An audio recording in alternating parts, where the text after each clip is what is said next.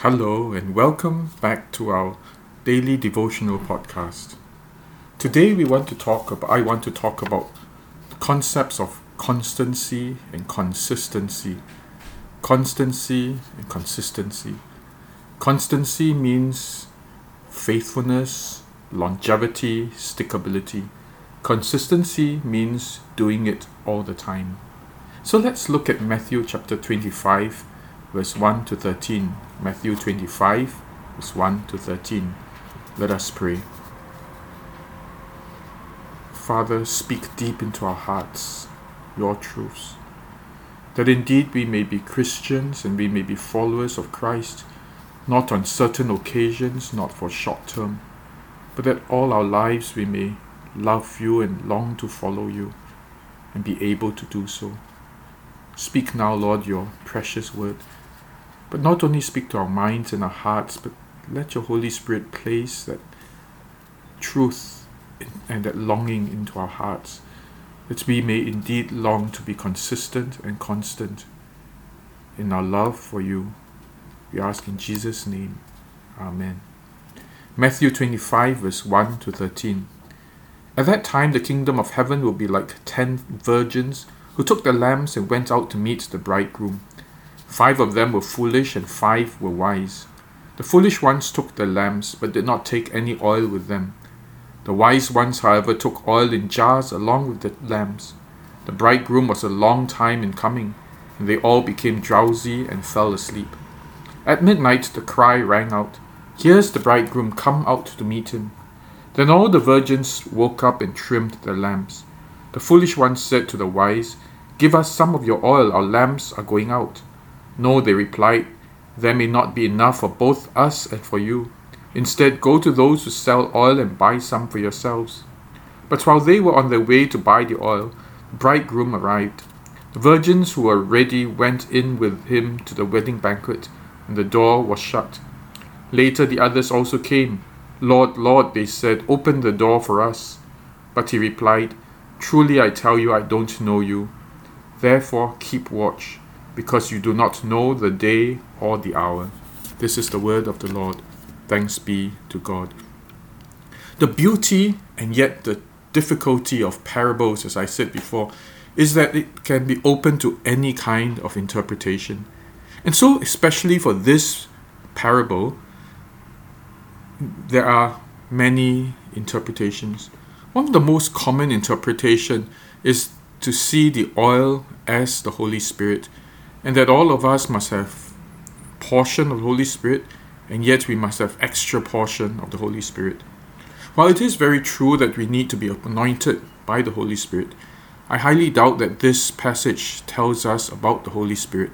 We will talk more about the Holy Spirit as we look into the Acts of the Apostles.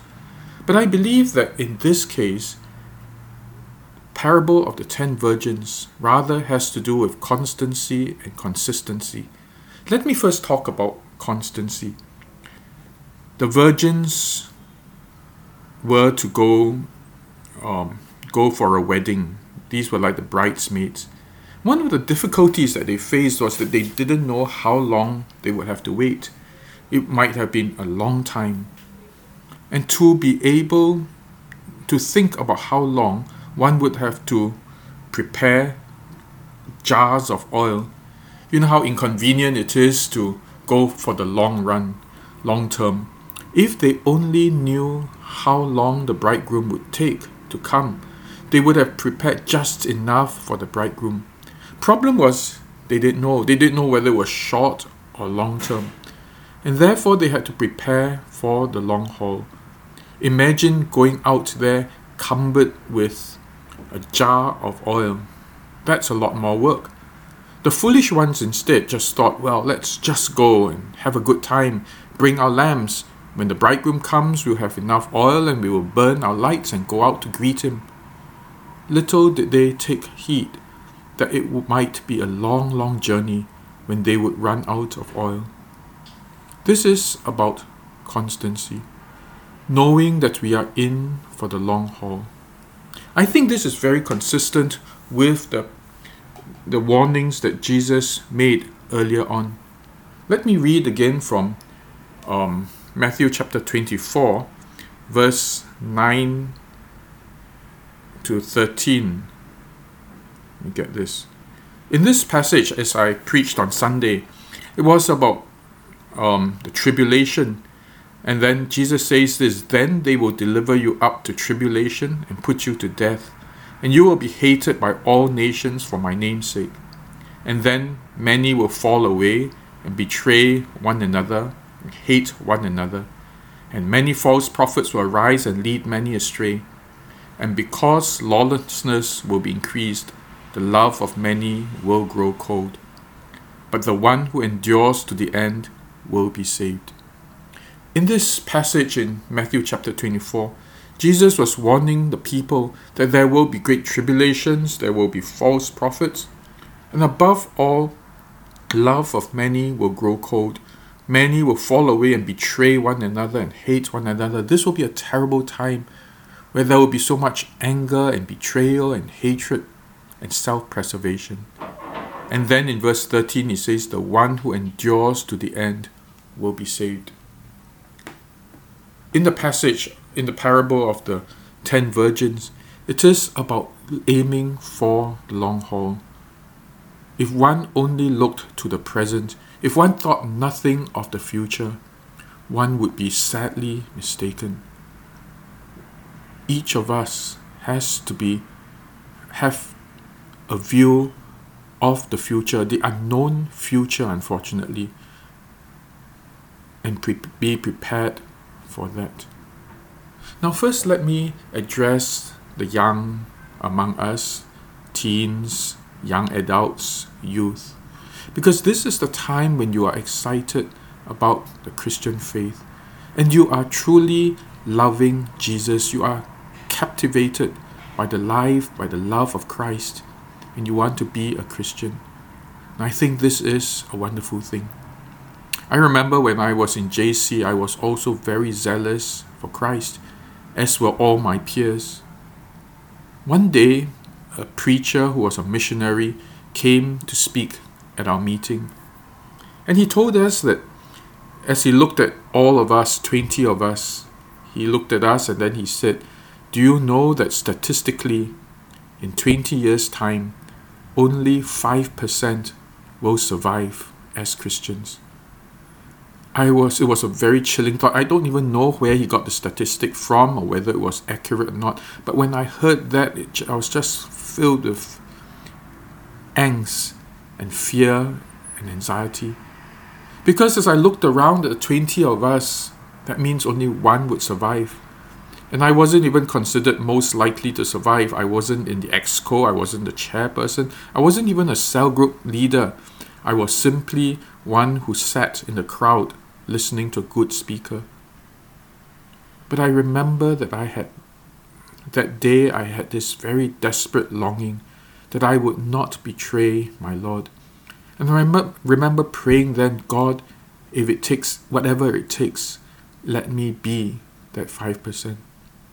Of course, it is my hope that after this very strong and chilling warning by this missionary, more than 5% of us would have survived, because each of us would have been resolved and determined to make it in the long haul. But as I look at the many who were very active, great leadership skills, who were chairpersons of Varsity Christian Fellowship, who led movements, and now some of them have gone very cold, others have renounced their faith. And I realized that what this preacher said was very likely to be true. The journey has not been easy. In fact, it has been a very difficult journey. One of the things that I'm so grateful to God for is that He kept loving me. You know, in this long journey, it's been 40 years since I was a teenager. There were many times when I was sorely tested. Mainly, the worst temptation perhaps is that of being meek, needing to be meek in the face of adversity. To me, of course, I would have preferred to be sarcastic, to be aggressive, to fight. but remembering what Jesus said, that we are called to be meek. Meekness is not weakness, it's not to be helpless and lay things down, but it's to say to God, God, you take over. That's also to be poor in spirit. To say, God, my anger, my arrogance, my aggressiveness is not going to do your righteousness. Let me commit this to you. If you want to remove the ones who hurt me, then you remove them. But I will not fight them for your sake. And it was one of those hardest struggles I've had in life, knowing in my mind that meekness is what God has called us to, but knowing in my flesh, believing my flesh, that if I ever fought back, I would win, and that would be more satisfying. Many times I found it so hard to follow Jesus, but I've always been grateful that at different turns in my life, Christ came to my rescue, guided me, restored me, loved me. But it all began with that one prayer, God, let me be among the remnants. Let me be the ones among the ones who survive, because I can't bear the thought that I would betray or walk out on my Lord. We need to make a commitment to Christ and to plead with Him that we will survive the long run. But I want to say also to the adults, those my age and older, who are walking and wanting to remain faithful to Christ the rest of our lives. I want to take a lesson from Matthew chapter 13, when he talked about the sower and the soil. The two types of soil that stand out. The first is the shallow soil, where the plant grows, the person receives the word with joy, but because of persecution, hardships, they fall away. And I want you to be very aware, as the gospel, as Jesus has made clear to us, that the way forward is not easy. On Sunday, I preached about how much persecution there is, how much suffering there will be. And let's not deceive ourselves by thinking that life will be just easy and smooth. We all long for that. In fact, in many times we pray, God, let this be a smooth thing. Let my life be smooth. But Jesus warned us that our lives may not be smooth. That there will be people you will lose friends, people who may hate you, people who may attack you for no reason. Hardships are part of life. We cannot afford to be ignorant of the likelihood that as Christians we will also face hardships. If we are aware of that, then at least we can preempt that persecution will come, and then we say in our hearts, persecution may come, but God, I want to be faithful to you. The other type of soil, of course, are the thorns. The thorns will be the troubles and the temptations of life that will pull us away.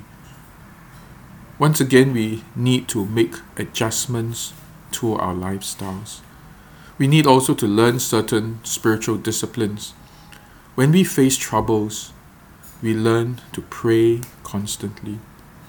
And that's why I go back to this lesson on meekness. Meekness is simply a dependence on God. When we face a trial, when we face some difficult test, the first thing we do is to come to God and say, God, you take over.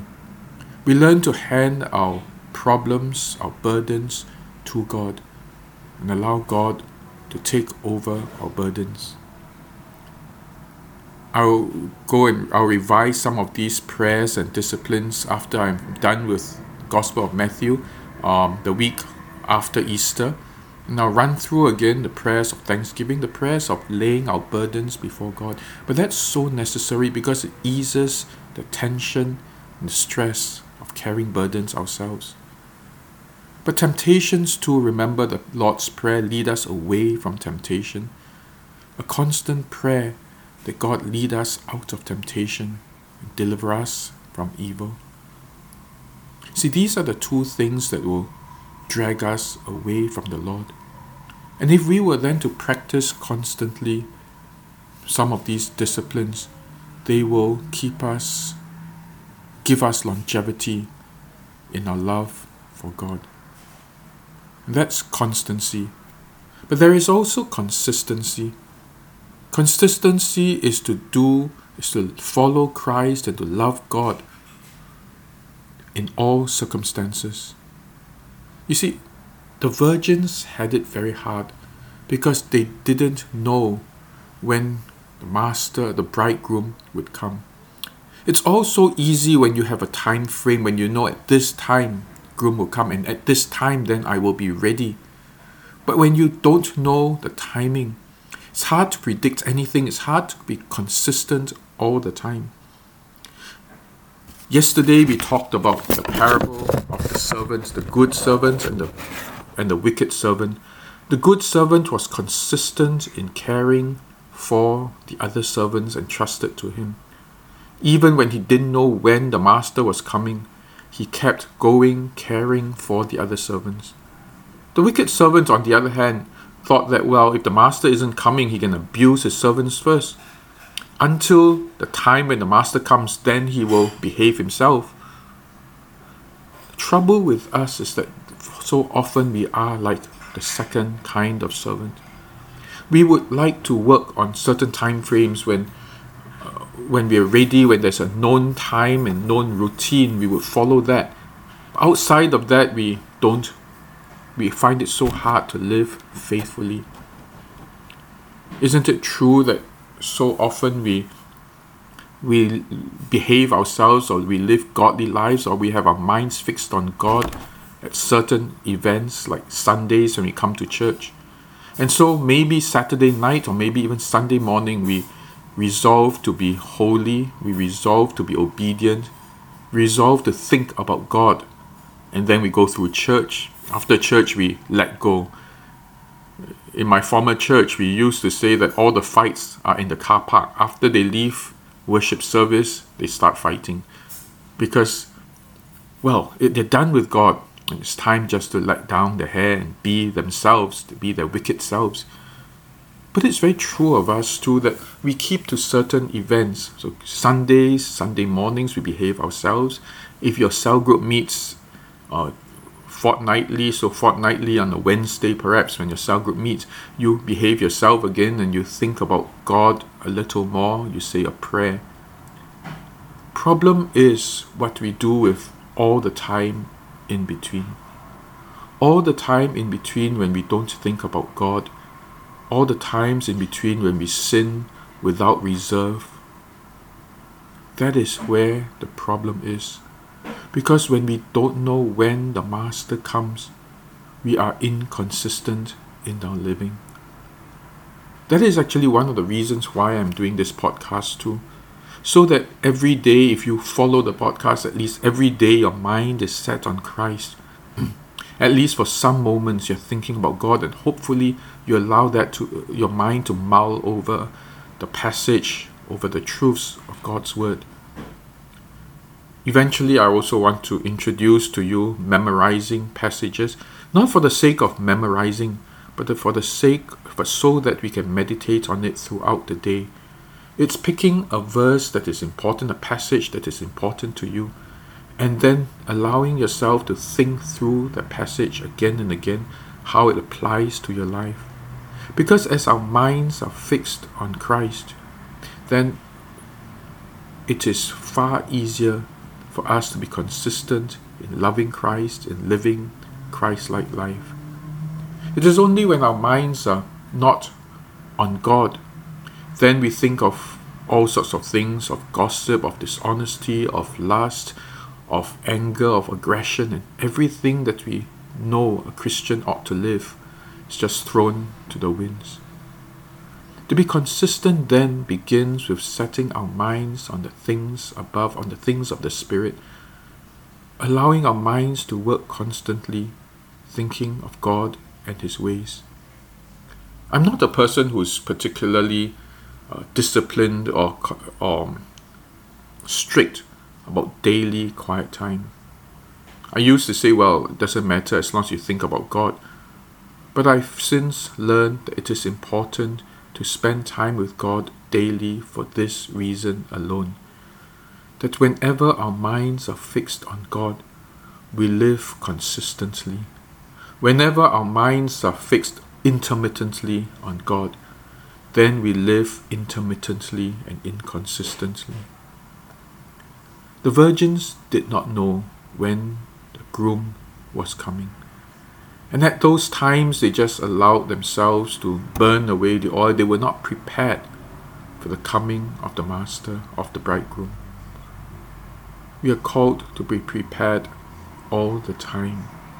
And in order to do that, we need to be constant, to take steps to ensure that there is stickability, that we will run the race and finish that course. That at the last of our lives we may look up to God and say, God, you walked with me and I'm so grateful. The one dream I have of my life is that the words of that hymn, How Great Thou Art. And the last words of the chorus says, and then I shall bow and say, my God, how great Thou art. I hope that at the end of my life I may just look at God, glance at God and say, God, I have seen your goodness, I've seen your greatness, and I've lived my life following after, chasing after, knowing you. I believe that is your hope too. And if it is, then pray for God, first of all, to give you that resolve to walk that distance. And then take steps, daily steps, to live consistently, to allow God to lead you away from temptation, to relieve your stress and your troubles. Even when we go through hard times, to have that resolve to make it to the end. Let us pray. O Jesus, I have promised to serve Thee to the end. Be Thou forever near me, my Master and my friend. Father, we see the tempest that comes to us. We fear, we dread the hardships that we will face, hardships that will challenge our faith and our faithfulness.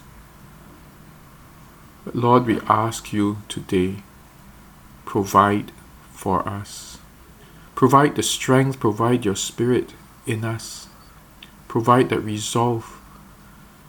Most of all, allow us to experience Your love through the hardest days of our lives. That we may walk faithfully with You. That at the end of our lives we may look at You and say, God, thank You for walking with me and allowing me to walk with You. Father, we ask too that You teach us to be consistent in our love for You, in our journey with You.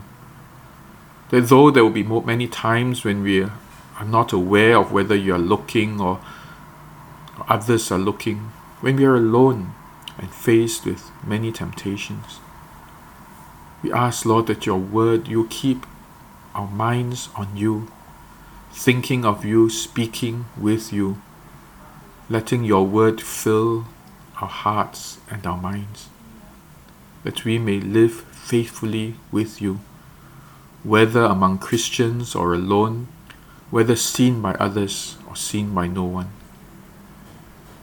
That in these times we may love You with all our heart, our soul, our mind and strength. We ask this in Jesus' name. Amen. Well then, you have a great week ahead. Lord bless you and goodbye.